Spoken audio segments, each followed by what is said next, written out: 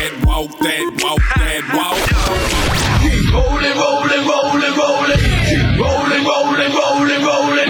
Keep rolling. This is Walk and Roll Live. This is Walk and Roll Live, a podcast dedicated to the disabled community, sharing stories of courage and triumph, joy and discovery, and everyday successes and challenges. Now, here are your hosts, Doug Vincent and Eric Aguilar. Welcome, welcome, welcome to Walk and Roll Live. I'm Doug Vincent, along with my co-host, Eric Aguilar. How you doing, buddy? Good morning, folks. How you doing? I'm Eric Aguilar. We're heading into the hunters today. Be sure to protect yourself and stay hydrated from those harmful rays. Oh, yeah. It's hot in our area, isn't it? So did you have a good week? Yeah. Have we talked about 4th of July? Did we talk about 4th of July? I had a good one. Did you? Yeah, we talked about 4th of July. Oh, that's right. You guys had the block party. I go more depth about the block party. Yeah, that's right. There was one other thing that I really enjoyed. It was called axe throw. Mm-hmm. It's a little thing where you get the plastic axes and you throw them and you try to hit the target the best you can. And with every shot, I was like, wait a minute, I could throw axes too? Wow. Yep. That is a big deal now, evidently.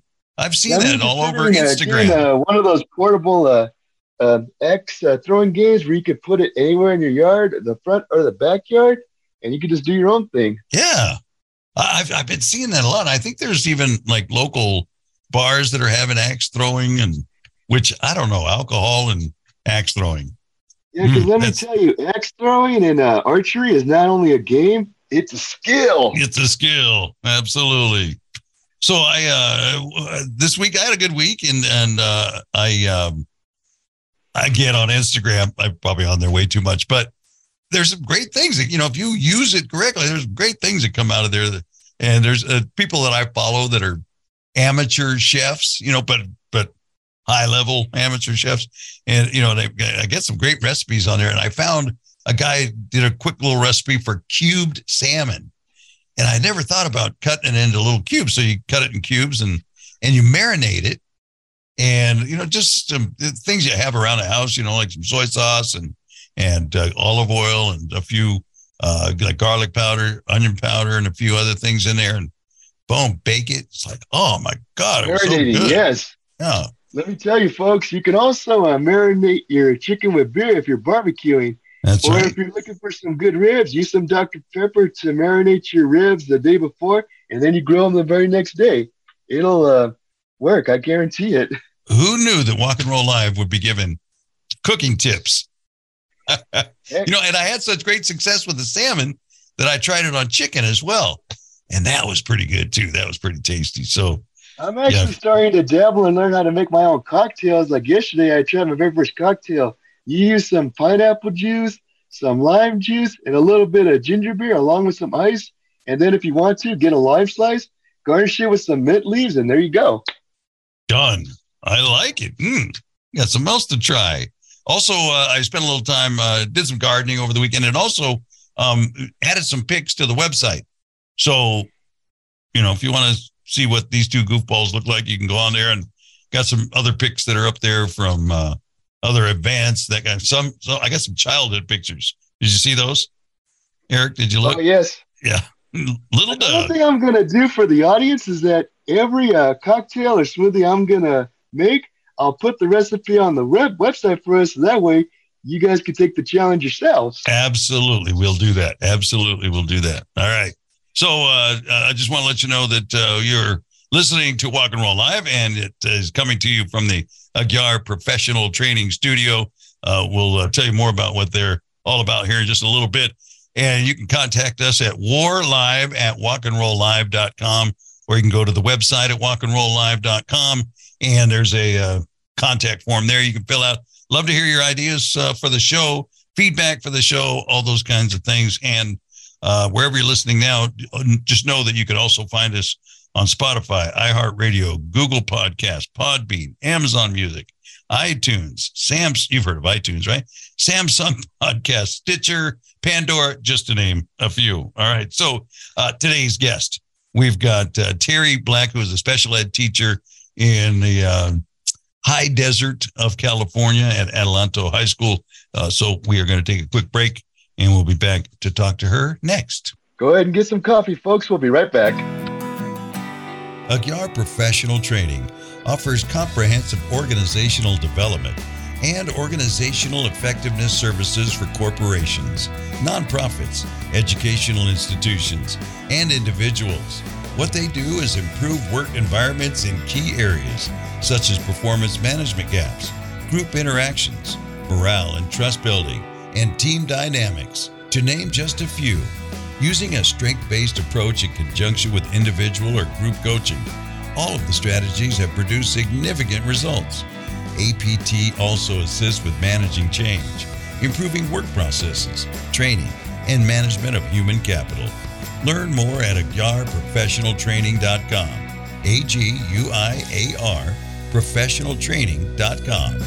She can walk that, walk that, walk that. Welcome back to Walk and Roll Live. I am Doug Vincent, my host, Eric Aguilar, along with us here today. And today we've got a guest that's going to talk about the educational needs of the disabled community. And she fits in with that very nicely. Teri Black, special ed teacher at Adelanto High School in Adelanto, I would imagine, California, right? Yeah. Very good. Well, thank you for joining us today. We always like to learn a little bit about our guests before we kind of get into the reason that you're here. So first question generally we ask is, Eric, you want to ask where you from, right? Yeah, tell us a little bit about yourself. Teri, where you from? I currently reside, or I'm from Apple Valley, California, by way of Moreno Valley. So Riverside County, San Bernardino County. But I've been here in the high desert for over 30 years. So wow. I'm a desert rat. That's home. Right? Right. It is home. So like through your high school years and all of that, huh? Through high school, I did attend high school in Moreno Valley. 9th and 10th grade year, moved out here to Apple Valley and attended my junior and senior year here at Apple Valley High School. Yeah. Very nice. So that is a one beautiful desert, Teri. I remember the last time I was there, there was nothing there but rocks, and it was one of the rockiest places on the planet. Yes, we've had a few upgrades since then. Sprouts coming soon. Yeah, right. Yes. Very good. So, at what point did you get interested in, or was this something that you wanted to follow, being a special ed teacher or being in that field in some way, or did life's path kind of lead you to it? I think a little bit of both. Yeah. When I look back, and it took my sisters to say, do you remember when we were kids and I was always the one in trouble, and I would always be sent to my room. And back in those days, when you were sent to your room, you didn't have a TV, you didn't have a computer, you didn't have a phone, you had nothing. I had the stuffed animals, and I would set the stuffed animals up in rows, like a classroom, and I would be there teaching. And so my job would be 7, 8, 9, 10. And this is what I did every time I got sent to my room. So I would set my stuffed animals up, and I would teach, and I would have a schedule of math, history, English. I mean, I would just. Wow, you were legit. Yeah. Wow. Like I had it. And so, and I never realized that in reality, that was my path. Of course, in life, you're always trying to do the opposite of what is your intended purpose in life. Mm-hmm. And I was doing just that. I was in the medical field. I was, doing medical compliance and billing. And I was totally, not into teaching or even thinking I was going that route until I got, was in school. And someone asked me to apply for, a teaching position. And I was like, yeah, I'm not interested, and they asked me 3 times and the same job. And I'm like, why do you guys keep asking me the same positions available 3 months later? Like, really? So I finally went and checked it out. And I said, well, let me go and just look. And I went and checked it out. And I was like, oh, yeah, I could do that. Seemed that's like easy. I could do that. And so that's how I ended up as a teacher. Awesome. So did you start just as a regular teacher, or no? It started in special ed. I did. I started in special education at a non-public school. Okay. Where It was all boys, and they had been convicted of a 288 crime, which is a sexual crime. Okay. And so they would actually they were all in a group home that they would bus from this group home to this school. And so it was all boys, and they were all on, they had, some form of a disability, ADHD, ADD, some form of cognitive disability, a lot of ED, emotional disturbance. So it was a lot of disabilities that,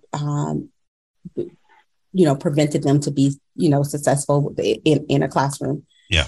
So that's how I started. It was, I think, 10 kids to a class, maybe 12. And I was just like, no, I actually like this. I liked the small classroom where you get to really speak to the students, get to know who they are.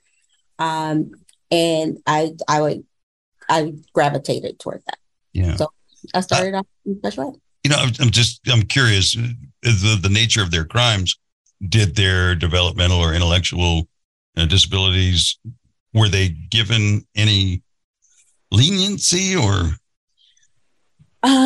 Okay, so the nice part about me being a teacher, I didn't know what their actual crimes were, the specifics. You knew that it was a sexual crime and they were pulled from the home. Yeah, gotcha. So therefore, it was probably a sister, and they weren't allowed to go back home. Gotcha. They had to go to like a 6-bed program after our program. And then they would be with us maybe, let's say, a year or two, and then they would go to, a 6-bed program because they couldn't go back home unless the parents had 2 separate homes. So you knew that it was, some type of sexual crime that he did with a sibling.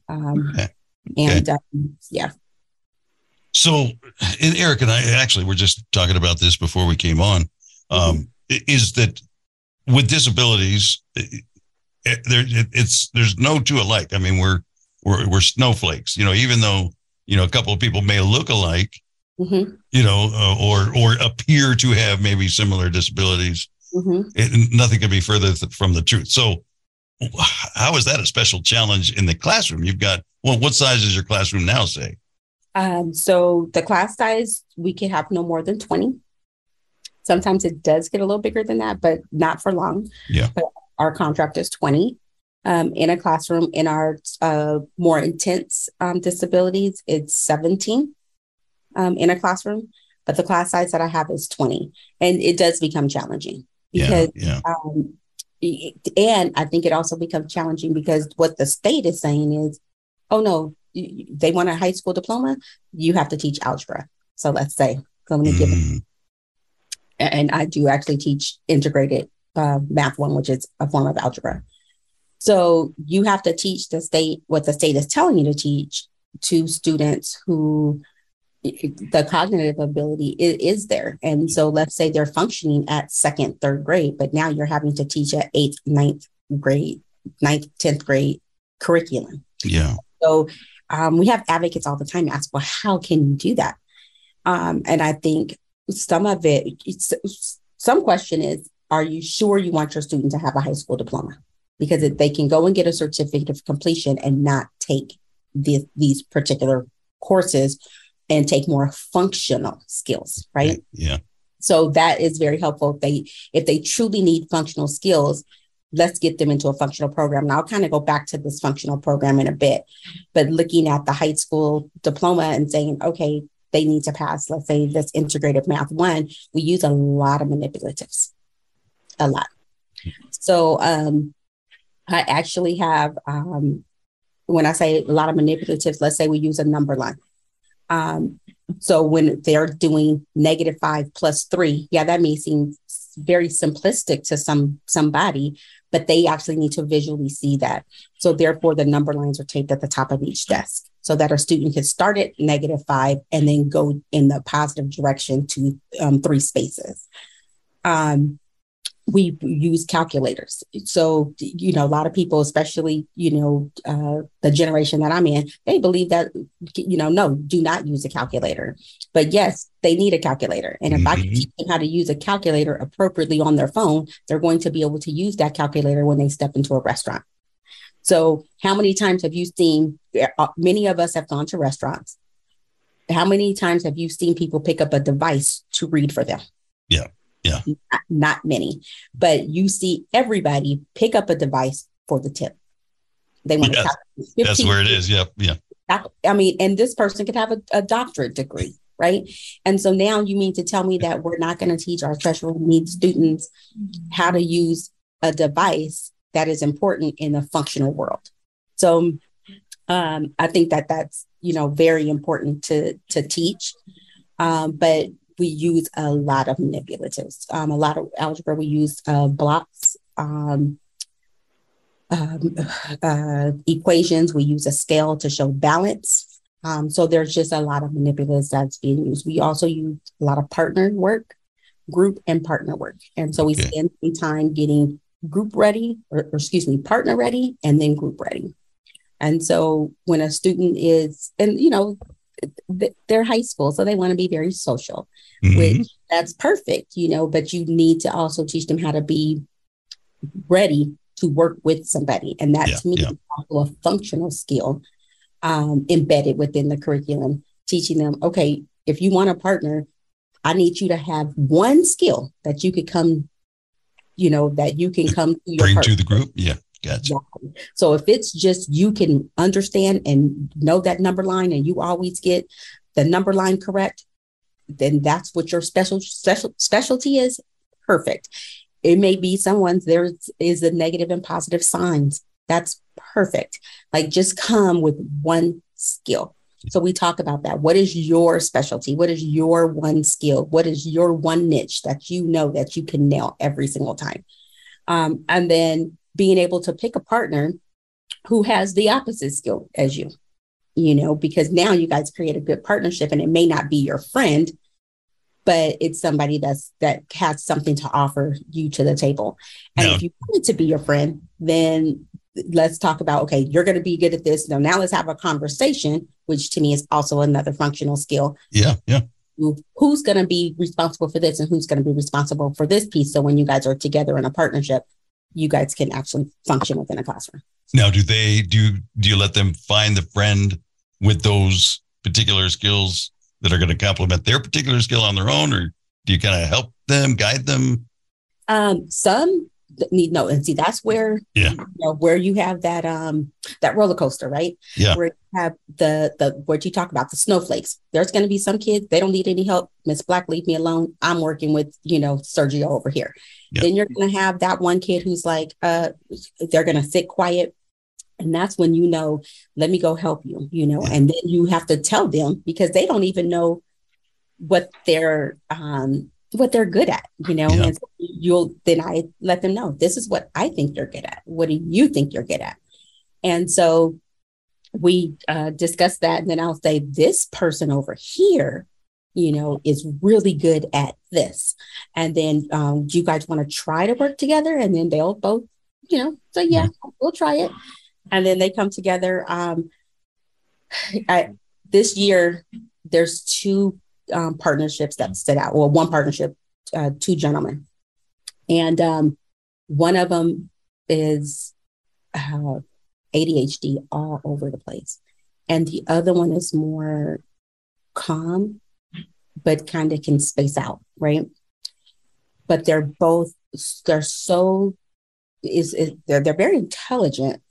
But it was just interesting to see how their disabilities kind of get into effect, because the one with ADHD, he knows what to do, but he wants to speed through it. He wants to, everything's kind of like a race. And he's going to bing, bing, bing. He's like a squirrel, Right. And so he had no assigned seat in our classroom because every seat was any open seat was his seat. Gotcha. Because it was where he wanted to sit for that particular 10 minutes. Yeah. Right? Moment. Right. Yeah. Right. For that moment. And so he would sit here, and then he would get up and move over to the next, another group of 2 or 3 people. And then he would get up and move over to another group, and but he worked so well with this one student who worked with nobody all year. And it was so interesting to see that. So they complemented each other. Oh, so well. And it turned into, they relied on one another. If one was absent, well, hey, where is he? Well, where is he at? And so It was super. Now, that would never fly in a regular class, right? Yeah, I mean, it would be hard because they have so many students. It's 40 yeah, students. yeah. So in a special education classroom, it's 20 students with 2 adults. So it's the classroom teacher and the instructional aide. And so I think almost every math class needs that, especially for people. There's, a few things in life people fear: taxes, math, and the dentist. And so it's like, why do we not have our math classes, any math class, small for all students, not just education students? Yeah. So it'd be nice, but I am glad I have the opportunity to teach math in small groups with students, and with the classroom aid. It's a functional setting. Yeah. So you not only teach math, though, right? Do you teach other subjects as well within, or is this your specialty? So for the first, I've been teaching 19 years. Mm-hmm. So for the first 9 years, I taught English. Okay. And so, and that's when the high school exit exam was around. So high school what? The high school exit exam. So basically all students had to pass this test, a basic, kind of like a basic skills test. And it was pretty basic, but anytime you say the word test to many special education students, not just even special ed, they have to, right. That anxiety goes up. Yeah. It is at this point, and it was, they wanted it at first with 0 accommodations. So now we're talking, okay, they have to read this entire thing on their own. They have to stay focused on their own. Like it was pretty difficult. Yeah. So I ended up getting a high school exit exam prep class 1 year. And of course, you're teaching English and math. And so that's when they realized, oh, I can actually teach math. So I started getting more math classes added until now I just kind of got phased out of English and now I'm just math, which is fine with me because in high school, I remember one of the things I said was, I want to be a math teacher.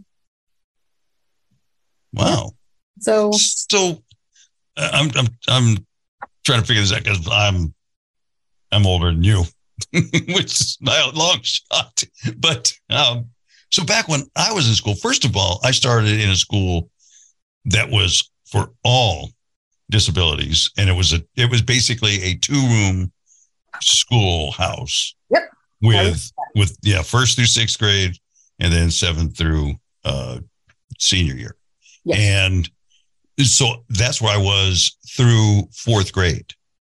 And then me and my brother we migrated to, mainstream school at 5th grade. He the year before me and then me the next year. And then, we were just mainstreamed and there was no, special ed classes at all back then. Right.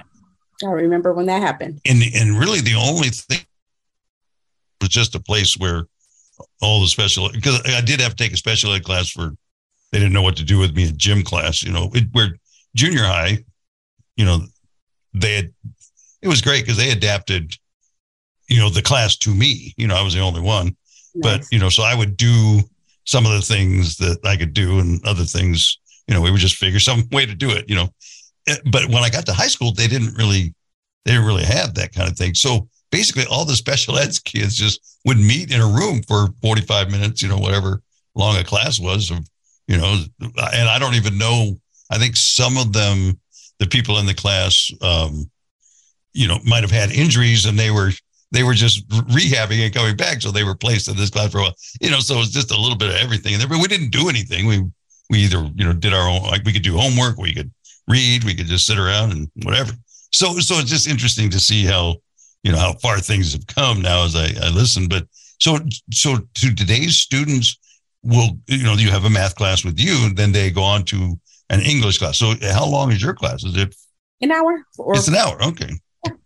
Because I come into this not knowing, and I'm envisioning, you're with your students all day teaching different subjects. So there is a class that is like that. Gotcha. I'm not. So that is, so there are, kind of levels and some of the language is being revamped and kind of outdated. So I'll kind of speak in terms of students. They all have an IEP, an individualized education plan. Yeah. That plan will specify how many specialized academic instruction hours they need. So let's say if they say they need 5 hours, that's 5 classes with, and then they will indicate, is it an intense 5 classes, which means 1 teacher all day, or is it 5 with 5 different special education teachers all day? Gotcha. So I teach, the math class, 1 class, so my students come in for the hour and they leave. Now, what some of the things that I find difficult is when students need a more intense, but then you have other players, other stakeholders, whether it's the parent or the administration or whatever, cannot offer the services the student needs according to the professional teacher's opinion, right? And looking at data, the student struggles, let's say, going from one class to the next, but then that class may be full, certain things like that. So thank goodness that is not the norm. Because I think that would drive most special education teachers just bananas. But you do have some of those, instances where that happens. So some kids do need a more intense, where they do need 1 teacher all day, and they will get that. And that still is a high school diploma track program. And then there's one where they have a teacher all day, and it is not a diploma track. It's a certificate of completion. Okay. And that's through assessments and all of those things, through all the stakeholders get together and find out what, in their professional opinions, what they can achieve. Is that a question? I'm sorry. Yeah, kind of. So you're saying, in my professional opinion? Well, in this group of people, all the stakeholders, whether it be administration, teachers, parents, all working on, one individual and kind of assessing where you're going to place them in classes, which kind of class, all those things. So it's and the student has an opinion as well. Yeah, good. So and is that more recent too? I know there's a lot of talk about the individual, needs and yes and no. The student has always been invited. Good. And I'm not going to even say always, because you could probably take it back to the 80s and they weren't. Yeah. So once they started, I know at high school, they have a transition plan that starts at 16 years old. So you actually have to have the student invited by then, period. Okay. And the student should be there to be part of their transition plan. What is the plan after high school? Right. And that to me that's the part that I love to do. Because overall, the high school is just 4 years. And as an educator, we all want to feel like, oh, it's so important. Okay, yes, but the rest of your life is more important. Yeah. So what are you going to do after this? And I want us to start at a space and at a place that is reasonable and achievable. And so sometimes that's difficult because, and I'm a parent, we want the best for our kid. And I love it. I love when these parents are like, this is what I want for my kid. Like this, he's going to go do this, or she's going to go do this. And I love it. But let's also, so what are the steps to get there? And are we all invested in doing that part to get there? And this is where, because basically I'm just creating, a plan and doing the steps necessary in high school to get you there. So let's give an example of a student wants to go, like I've had a student wanting to go to UCLA. Okay, so that's cool. Now the steps we have to do in high school is they have to have Spanish or a foreign language, any foreign language. Not just Spanish, but a foreign language. They have, it's best. High school is 3 years of math, but if to get into UCLA, you need 4 years of math. is your student, as a student, and are you willing to take 4 years of math, 2 years of Spanish, or French, or any other foreign language? So kind of looking at, are you willing to do these things? And if the answer is yes, then let's go for it, right? And I've had a special needs student attend UCLA. So I sure have. So I think people need to, it's not unattainable. It is achievable if that's what they want. And that's the reason I love to hear you say that, because one of the things I run into too often is where people want to be, compassionate and helpful towards somebody with a disability. But with limits. Yes. And one of the things they do is they don't have high expectations for them. Mm-hmm. And we've all been at the office and somebody has put up all the posters, they have the pictures and, reach for the reach for the stars. And maybe if you fail, you'll reach the moon, all those things. Well, why can't we be held to those expectations, and perhaps we won't make it, but imagine where we would reach if we were stressing ourselves more. Yeah. And there's no harm in that, right? I'm working with a family now. He's autistic, extremely intelligent. Okay. But his entire family are graduates. Mom, his dad, and all his siblings. He's the baby. And so here he comes and he's like, I'm going to college, this is where I want to go. And I can't remember where he wants to go. And I feel like it's a little too far for Mom. And so it's really cute to see these families, because it's almost like we're an advocate on that transition part, to where we have to, and I love when I can get really, when me and that family has gelled and I can say, okay, Mom, like, he's going, like, how about Cal State San Bernardino? It's right here. Do you realize that there's a bus that takes him? Do you realize that, so then when I'm saying all those things, and she's like, okay. And it's so interesting when I get that phone call at 10 o'clock at night from that same mom who's like, okay, you said, okay. And I'm like, I love it because her mind is turning for her child in a direction to where it's reach for the stars. Yes, he can go to college. I think he wanted to go, let's say, like, to Cal State Long Beach or something. And Mom is like, that's just way too far. Too far, yeah. I'm like, okay, well, San Bernardino's right here, Cal State system is just right here near you. Yeah. Right here, and so I love to see when I have families who are like, okay, yeah, he can, although she's being the coddled, the little helicopter mom, but she knows, like, I got to let this happen, but I want him near, but so she knows kind of how to back off. And even when I'm like, all right, no, he's going to do this. Yeah. And it's just super. That's cute. awesome. I absolutely love it. So that's the family I'm working with currently. Yeah. She wants to let him out of the nest, but before you full on fly. Yeah. She's like, but I got to put baby steps. Like I got to put a string to his face. I like it. So I think you touched something at Eric there. I saw his eyes kind of get big when you were talking about this. Yes. Yeah, this reminds me of so much of my special ed days when I was in high school, but I'll get to that in just a second. I wanted to say, it's very remarkable how you got into teaching, because at first I didn't think about teaching either until I started teaching by video chat 4 years ago at the beginning of COVID. I kind of picked it up and ran with it to the moon and back, and, I developed a passion for teaching ever since. And during my special education days, it took them a long time to figure out that I was too advanced for the program.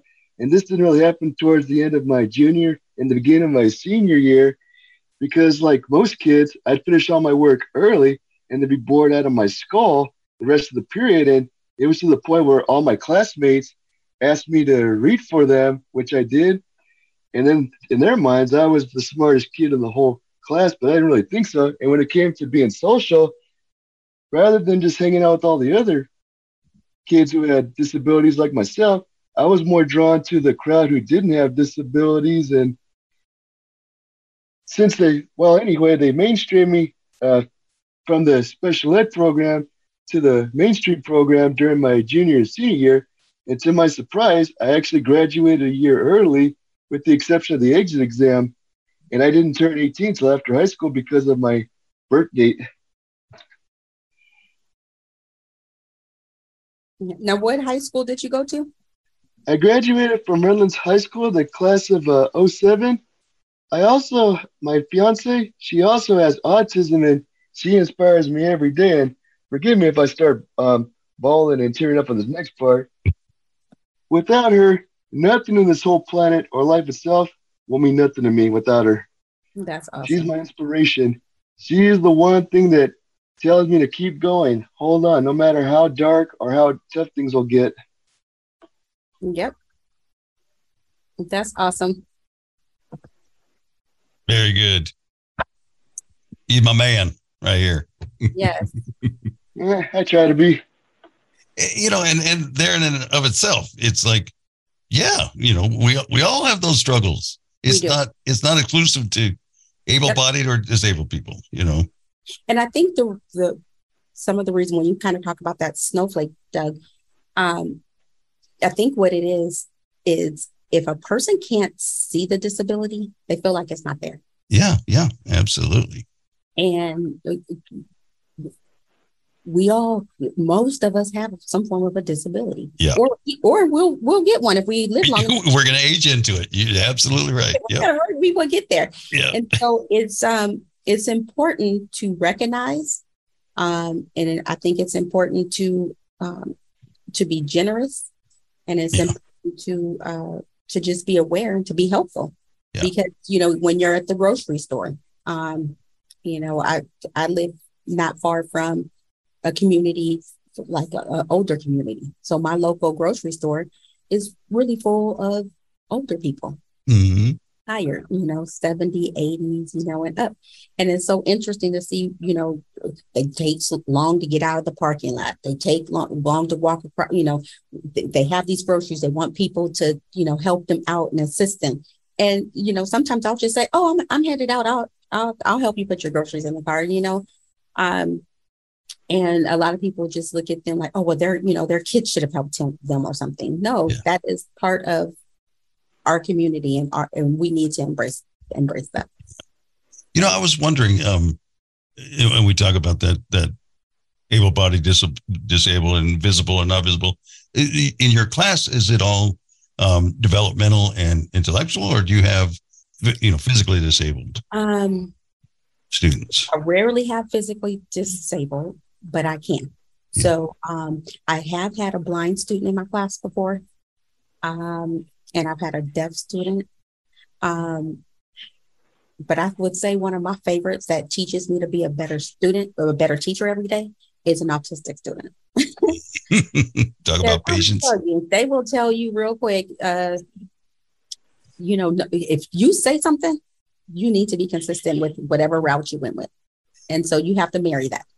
So one day I remember it was my first years of teaching, and I put something on the left side of the board, and I said, this is the way you don't do it. And then I drew a circle. I had told it was like name, date, period, and how to just title your paper, something, really easy. Yeah. And I said, do not do it like this. And I drew a circle around it and put a little X, a little cross through it. And then I put on the right side of the board, and I said, now this is right. And I, did it all, whatever. And so I said, okay, and this is how we started. And so I got with the class, and we were, kind of taking notes, and we got to where on the right side of the board, I ran out of space, but I still wanted it up there because some students write a little slower. So I started writing on the left side of the board, and my autistic student was not writing anything down. And I said, why are you not writing anything down? Like with an attitude, what is going on? Right. And she said, well, because it's on the wrong side of the board. And I was like, she got me. And so autism really challenges you to be better at what you do and to stick to whatever you're going to do. You're married to it until they leave. Not till you leave. Until they leave. Right. Until they're no longer in your class. If you said, okay, we're going to stand up and do the pledge, or this is what we're going to do. We're sharpening our pencils for the first 5 minutes. That's what you better do. So, I don't know, and not because of not having patience, but I don't know if I could be a teacher, just because in the times that I've had to teach somebody something in my own field, I realize as you're teaching it how much more you do than you realize. Oh, because I'm giving them 5 or 10 steps along this process of teaching them, and as I'm teaching, I realize there's 50 steps to this. Yeah, and it really is. And all those things that you just kind of take for granted and you do, but if you have to sit and show somebody and verbalize every one of the steps, then it kind of reveals to you, how many there are. Mm-hmm. So high school isn't necessarily defined by age or years with this population, right? So, I mean, it's not like when you get to be 17, you're going to graduate. So do you have students that, isn't there a cap where they can be in your class and then they have to transition? Well, they can, special education students can stay until the age of 22. 22. I wasn't sure exact number. Yeah. But most of my students will be gone and out by 18. Oh, good. So yeah. We won't. Now, the more intense program, where it's the certificate of completion, you will see that most of them will stay until 22. Now, you were talking about just in your teaching of your lessons, there's a lot of, functional type things that they learn along the way, those collaboration and all those things. Do they have classes for that that are, specified for that as well in this population to help them when they get into the real world? Yeah, sometimes the schools will provide it. So it's really just what the schools, have. And then a lot of special education teachers, honestly, have the same skill basis that I do. When we all get together and we talk and we discuss, it's really the same. Now, they may be teaching the same thing from a different aspect. There's a new teacher on our campus, and I was in her room, and it was she had this on her board, and it said something like, if you need additional time on your paper, like you need additional time to complete the assignment, post your assignment here. And it was just a little circle magnet that they took off the board. They put their paper there and they pasted it there. And it's like, well, what is the functional skill in that? That's asking for help. And I was like, wow. Now, mind you, I'm 20 years in the game. She's first year, right? Second year. And I'm like, that was really good, because it's putting it off on them, on the student, on the person who needs to ask, right? Yeah. And they could ask in a non-verbal way. They didn't have to tell her, if you need more time, do this. So I thought that was magic. And it doesn't call them out, or they don't have to raise their hand in the middle of a class, or right. Yeah. So I thought that was so awesome. So I think it's very beneficial, to definitely go visit other teachers' classrooms. Is definitely beneficial to speak with other teachers, even if they're not in your same subject. She teaches science. I teach math. We are totally not the same. I think that's a life lesson that we can all learn, because that's something I strive to do. In my field, I was in it for 40 years, but there would be some, new kids that would come along. I mean, really just starting their career, and they would do something. And I'm like, I like that. I'm using that. I'm stealing that. I'm putting that in my toolbox. Yeah, absolutely. And set your ego aside. And yeah. I want to go back to the transition part. Yeah. So on the transitions, we kind of talked about a student who reached for the stars. They're going to UCLA, right? Yeah. So I want to talk about another angle of a student reaching for the stars. Just because it's not UCLA doesn't mean that this other student did not reach for the stars. So I'm going to do 2 other students. So I have a lot of students that want to go straight to work, right? Okay. So right out of high school. No, they do not want to go to UCLA. They do not want to go to school. They kind of want to gain some quick skill and go straight to work. So we had a student, I had a student who wanted to become a welder. So, of course, he went through the welding class, and then making sure that what I love about transition is making sure that they know their resources once they leave us. So the Department of Rehabilitation, Inland Regional, I mean, just to name a few, are such amazing programs that they need to know that is now they're us, like they're me, like just because you're leaving me, you're just leaving me as a teacher. You won't leave me as a resource. They will have my contact information to contact me. But basically, I'd like to get them connected to Department of Rehab or Inland Regional before they, go out. Like, where are they? Do you know where they are? And if you need me to go down there with you for your first time, I have no problem doing so. I typically will meet families down there because it's scary. The mom is scared. The child is scared. So and it's not because they're disabled or she has a disabled child. It's because it's a next phase that there's nowhere written down in a book as to what to do. Yeah. When my son went off to college, I was scared. He was scared. It was like, okay, well, what now? Right. And he was non-disabled, but you still have the same emotions and the same feelings. Yep. Because you are a human. So I would usually take them down there. So this one student wanted welding. So after, he got his welding license, then he wanted, which I thought was the weirdest thing. I didn't get it, but that's not my job to get it. My job is to provide you with the resource that you need. Yeah. He said, I want to get a specialization in water welding or under. I'm thinking, how in the heck do you do that? And where are their jobs for that? But that wasn't my business. So I just found the resource to get the class paid for. Where's the school at? Do you know where the school's at? Okay, cool. Let's do this. So we did all that. And he is now a underwater welder. Wow. I had never heard of it. And I bet you that's probably welding is really well paid profession, but I bet you underwater is a whole nother level, right? Yep. Good for him. And then I kind of want to go on medium, high. That was reaching for the stars, UCLA. His dream was reaching for the stars, a welder.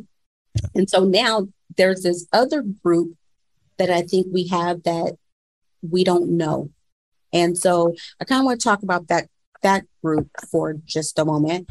And so we have the kids who leave, they know that they want to go to college, the ones who know that they want to go to work. And then we have another group that just doesn't know, right? Can I ask real quick, is that maybe the biggest group?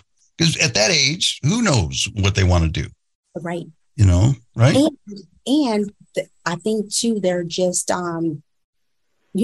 have to know that they're not mobile. They're not. And what I mean by mobile is they're not driving. Some of them may never drive. It's not like we have this amazing transportation system here in the desert. Yeah. Amen. We don't. And so we have this group that they want to stay at home. They've never thought about moving away from home. And so what do we do with this group? And this is where I think some, let's say parents, where we need to be recognizing where your child's at and starting there.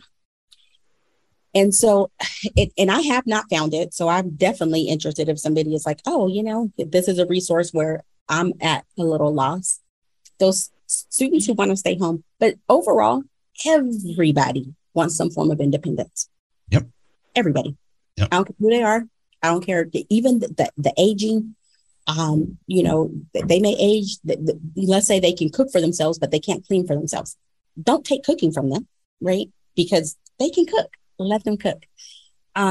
So this group is saying, I'm now 18, I'm 19, I'm 25 now. I want some form of independence, but they don't even know how to grasp it. And so, and the parent the parent is doing the best they can. They still have, the child still living at home, but it's almost like, where are these ADUs? We're doing ADUs for homeless. An ADU is? An excessive dwelling unit, Okay. or a little tiny house, right? Okay. Yeah. Why can't that, be a little tiny house, to where it's on the parents' property? So like what they call a casitas or something. Yes, Yeah. because now that Mother-in-law's house. Yeah. exactly, that's their college. That's them reaching for the stars. Yeah. That's them grabbing onto their independence and saying, I am a person, I am human, and I want some form of independence away from you, to where if I don't want to make up my bed as soon as I get out of it, I don't have to, because I am a grown person. Yeah. And so it would be nice to see, they're doing a lot for the homeless, and that's not my calling. Right. My calling is special ed. And so I'm like, geez. So when I see a group that's doing something like that. And it's not an either or, conversation, it's just. Yep. And so I had one parent, and this is where the light bulb went off.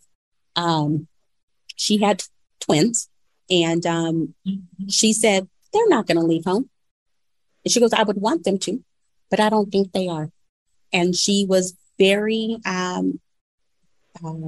forthcoming with her students, what they could do, but she also knew that they're going to be grown men. And so she said, I'm having this little tiny house built in my backyard for these kids, for her kids who were graduating.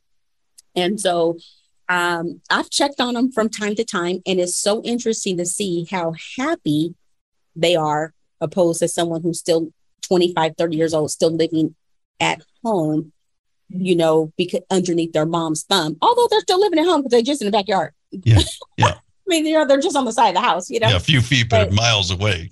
Yeah, but she has her thumb on them, and she, and they can stay up as late as they want. They get, and they have this schedule. So now when Inland Regional comes to them, they have their own kitchen. She's teaching them, they have their own pots. They, it's not mom's kitchen. They want to keep their own kitchen clean.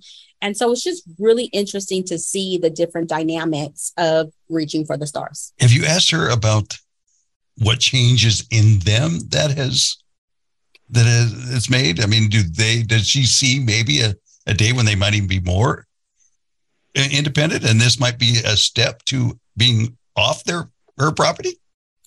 The interesting part now, mind you, they're about maybe 24, 25 now. And so they're finding their way. And she does say that they're now like catching the bus.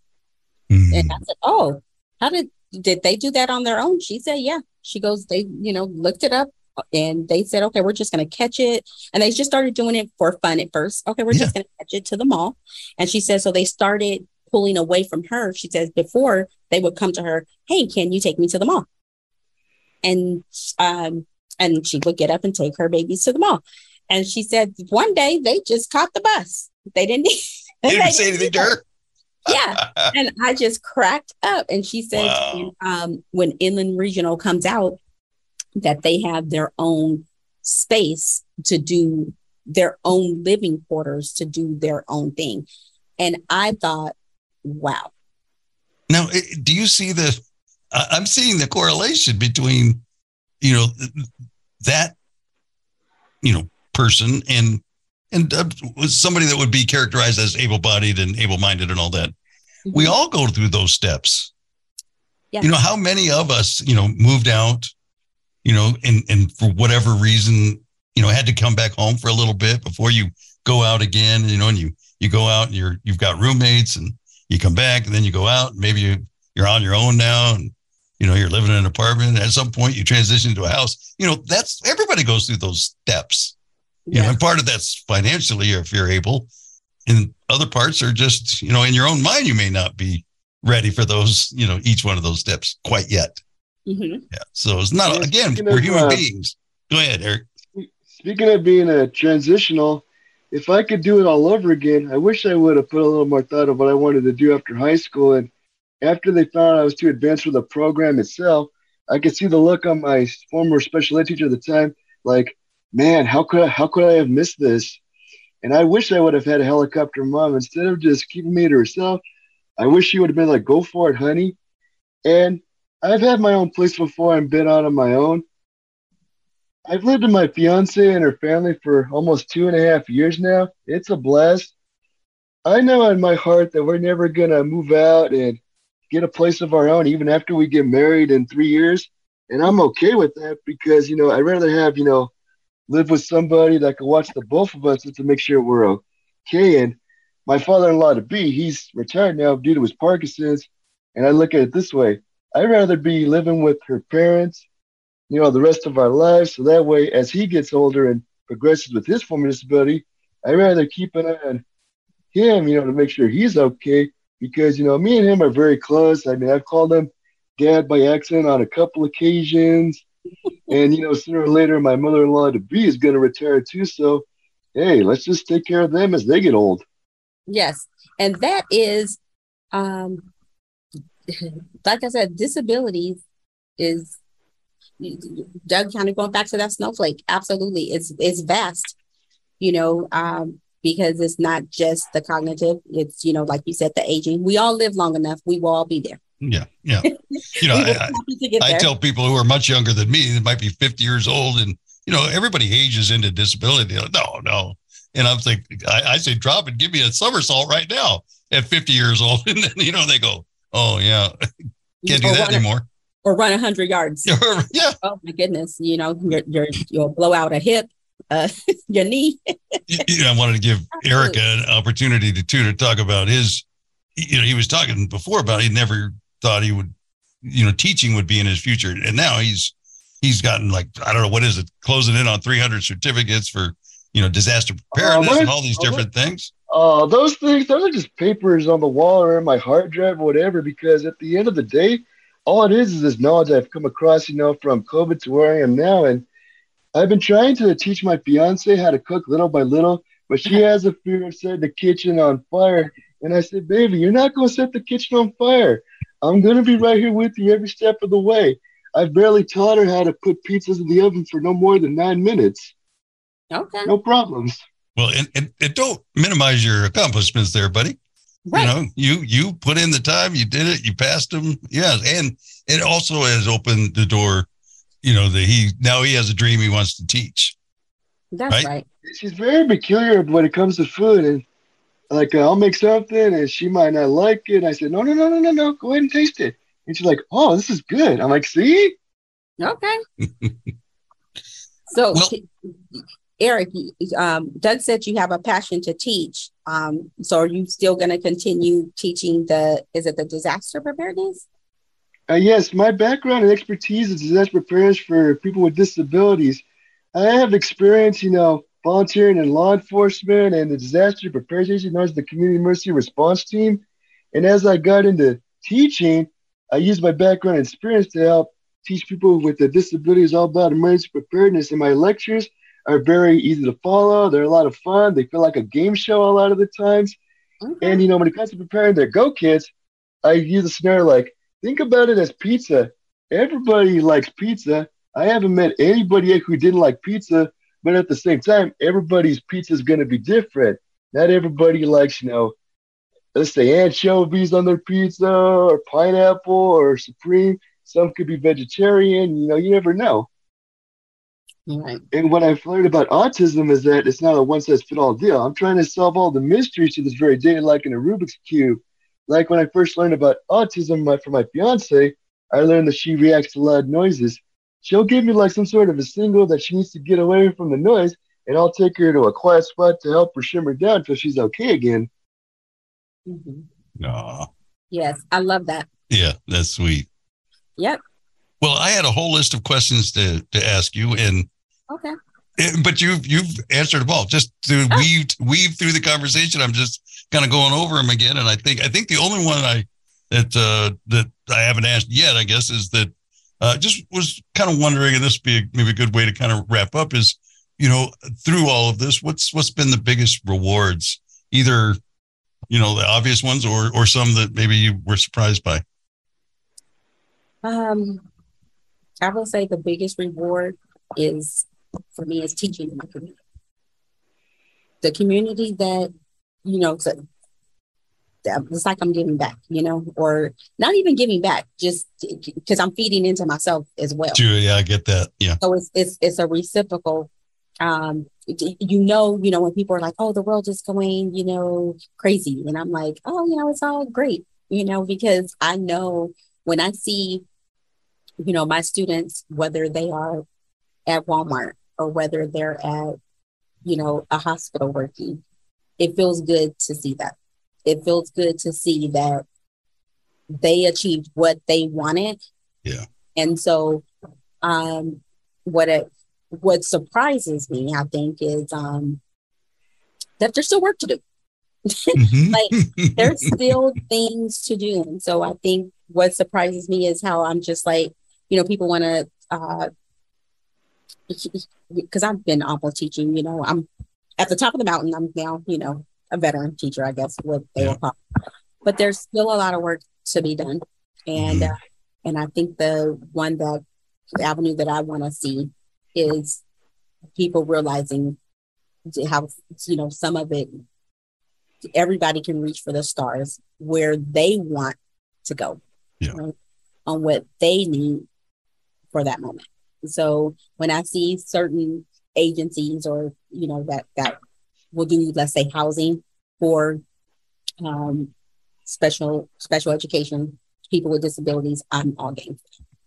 So I'll definitely see myself somewhere around there in the future, just wanting to know more about it.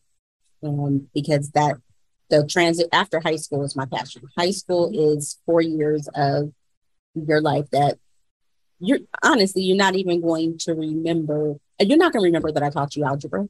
Yeah. Yeah. You're going to remember how I made you feel in that classroom. But you will not remember that algebra. So, I graduated early by design for that reason. At 16, 17 years old, I knew that this isn't it. You know what I mean? This is great. And no knock on anybody in high school, but there's those people in high school who are these stars. Everybody knows so-and-so and so, it's usually the football star, but there are other people that are just stars in high school. Everybody knows so-and-so, for whatever reason. And that's all great, and I'm certainly I'm not bashing, I'm not taking anything away from them, but I knew in myself, there's a whole life out there. And the sooner I can get out of this, I can move on. So I started taking classes. I took full loads of courses, or other people were taking only 4 periods and they'd be out by noon. No, I was there till 2 or 3 o'clock, whatever it was, every day. Got all my credentials, whatever credits and all that, and graduated 6 months early and started life. Went to work, and those were my goals. Yeah. Yep. Anything, Eric? Do you have thoughts? You made me realize something just now. Forget being a star in high school. I just realized right now that I shine more brighter and that I'm even a bigger star as an adult compared to what I was when I was a kid. That's good enough for me. Yeah. To my point. Yes, sir. Absolutely. Well, I kept wanting to mention this because I meant to say this at the very beginning of our conversation, Teri, that Teri and I, we worked together on a board at Rolling Start, which is an independent living center. So it kind of dovetails into, what you do. You're the rubber is hitting the road there every day for you. Yes. Not only are you teaching, the education of math, but, I see just through our conversation how, you're shaping their lives and giving them the tools to have an independent life, whatever that is for them.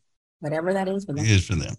So Thank you. Thank you for taking the time and coming on and sharing your experience with us.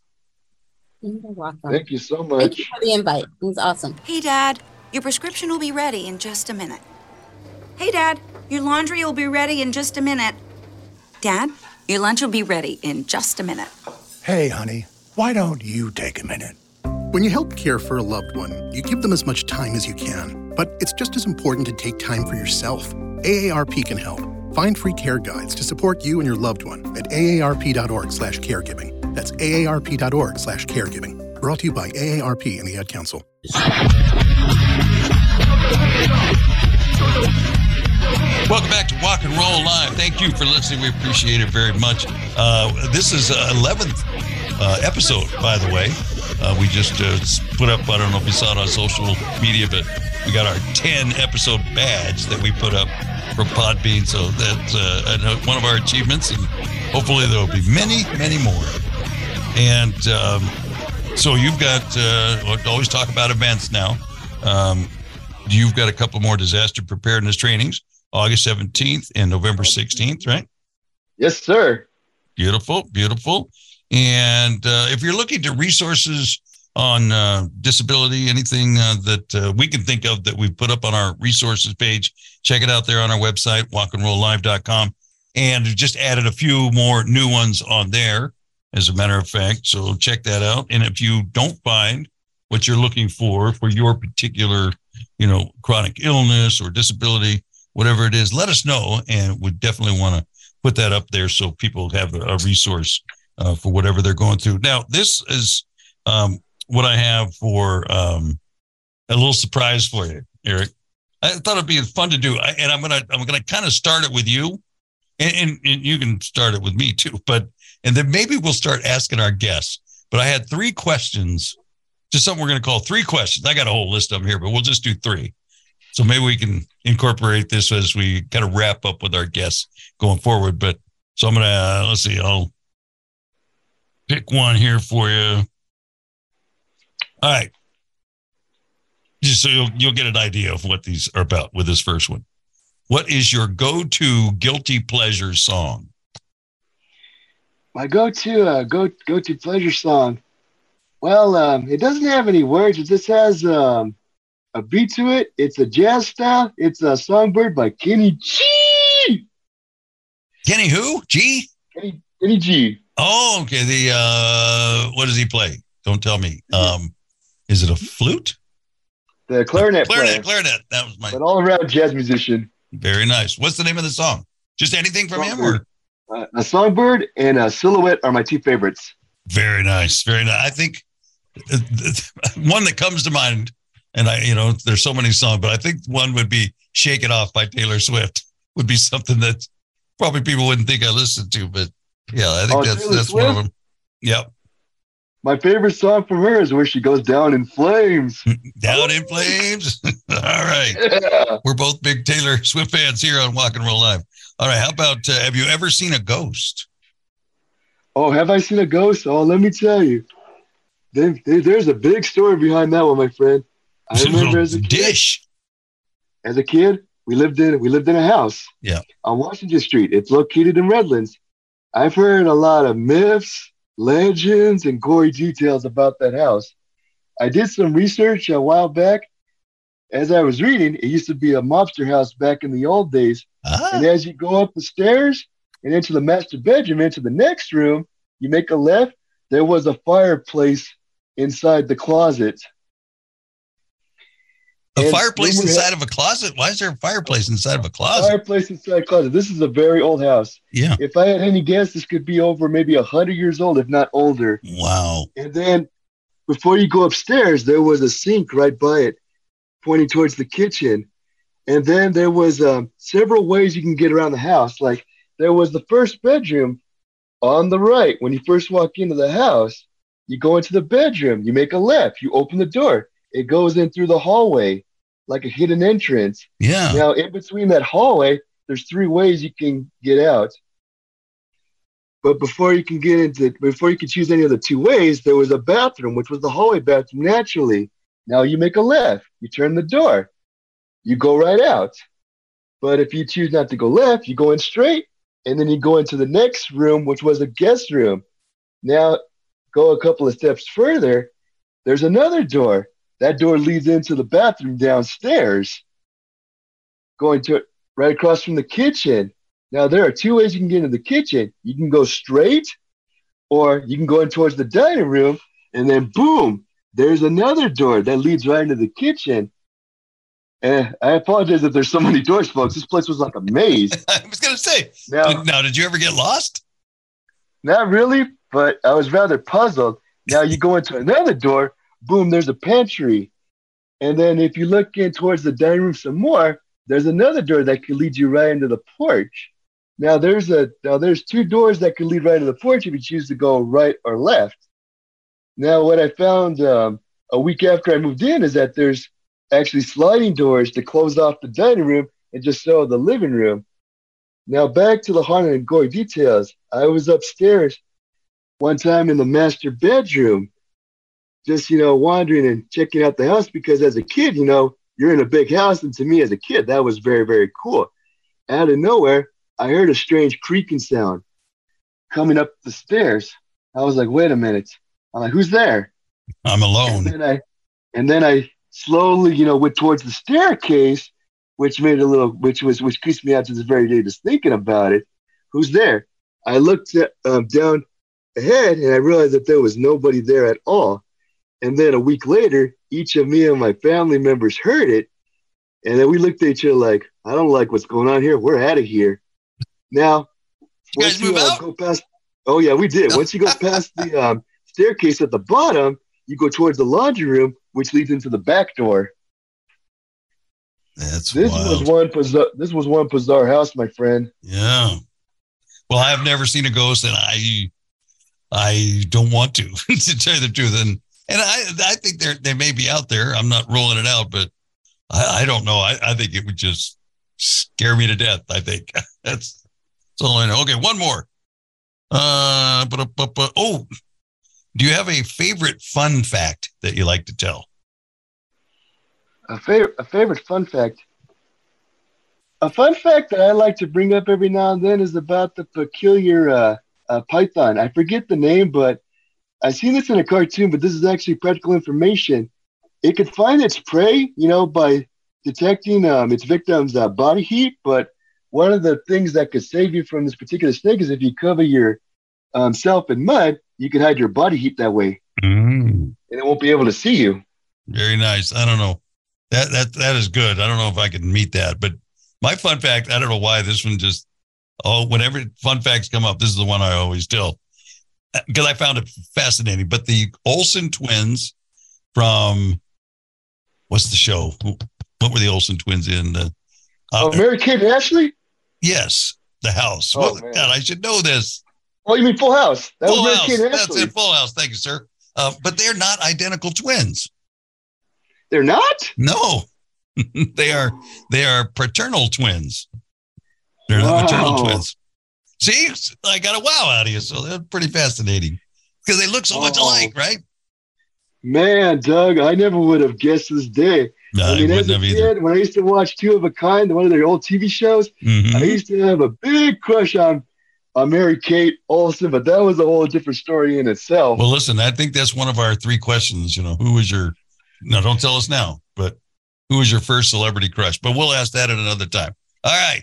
We got to wrap up. Thank you for listening, everybody. Thanks to Teri for joining us today. Next week, we've got a local wheelchair athlete that's going to join us. I won't say any more than that because sometimes, we've learned from the past that sometimes they just can't make it or something. So, but I will tease that. If it's not next week, we'll have him on again soon. But I feel pretty good about him being here with us next week. On Walk and Roll Live from the Aguiar Professional Training Studio, I am Doug Vincent. Who are you? And I'm Eric Giggler, folks. And that's the way the cookie crumbles. We'll see you next week, folks. Have a good one. Walk and Roll Live is heard around the world at walkandrolllive.com, Podbean, and Spotify. Like us at facebook.com/walkandrolllive. You can email us at warlive@walkandrolllive.com with comments, observations, or whatever's on your mind. Have a topic you'd like to hear or a guest you think would be great for the show? Let us know. Look for new episodes every Tuesday afternoon. Thanks for listening.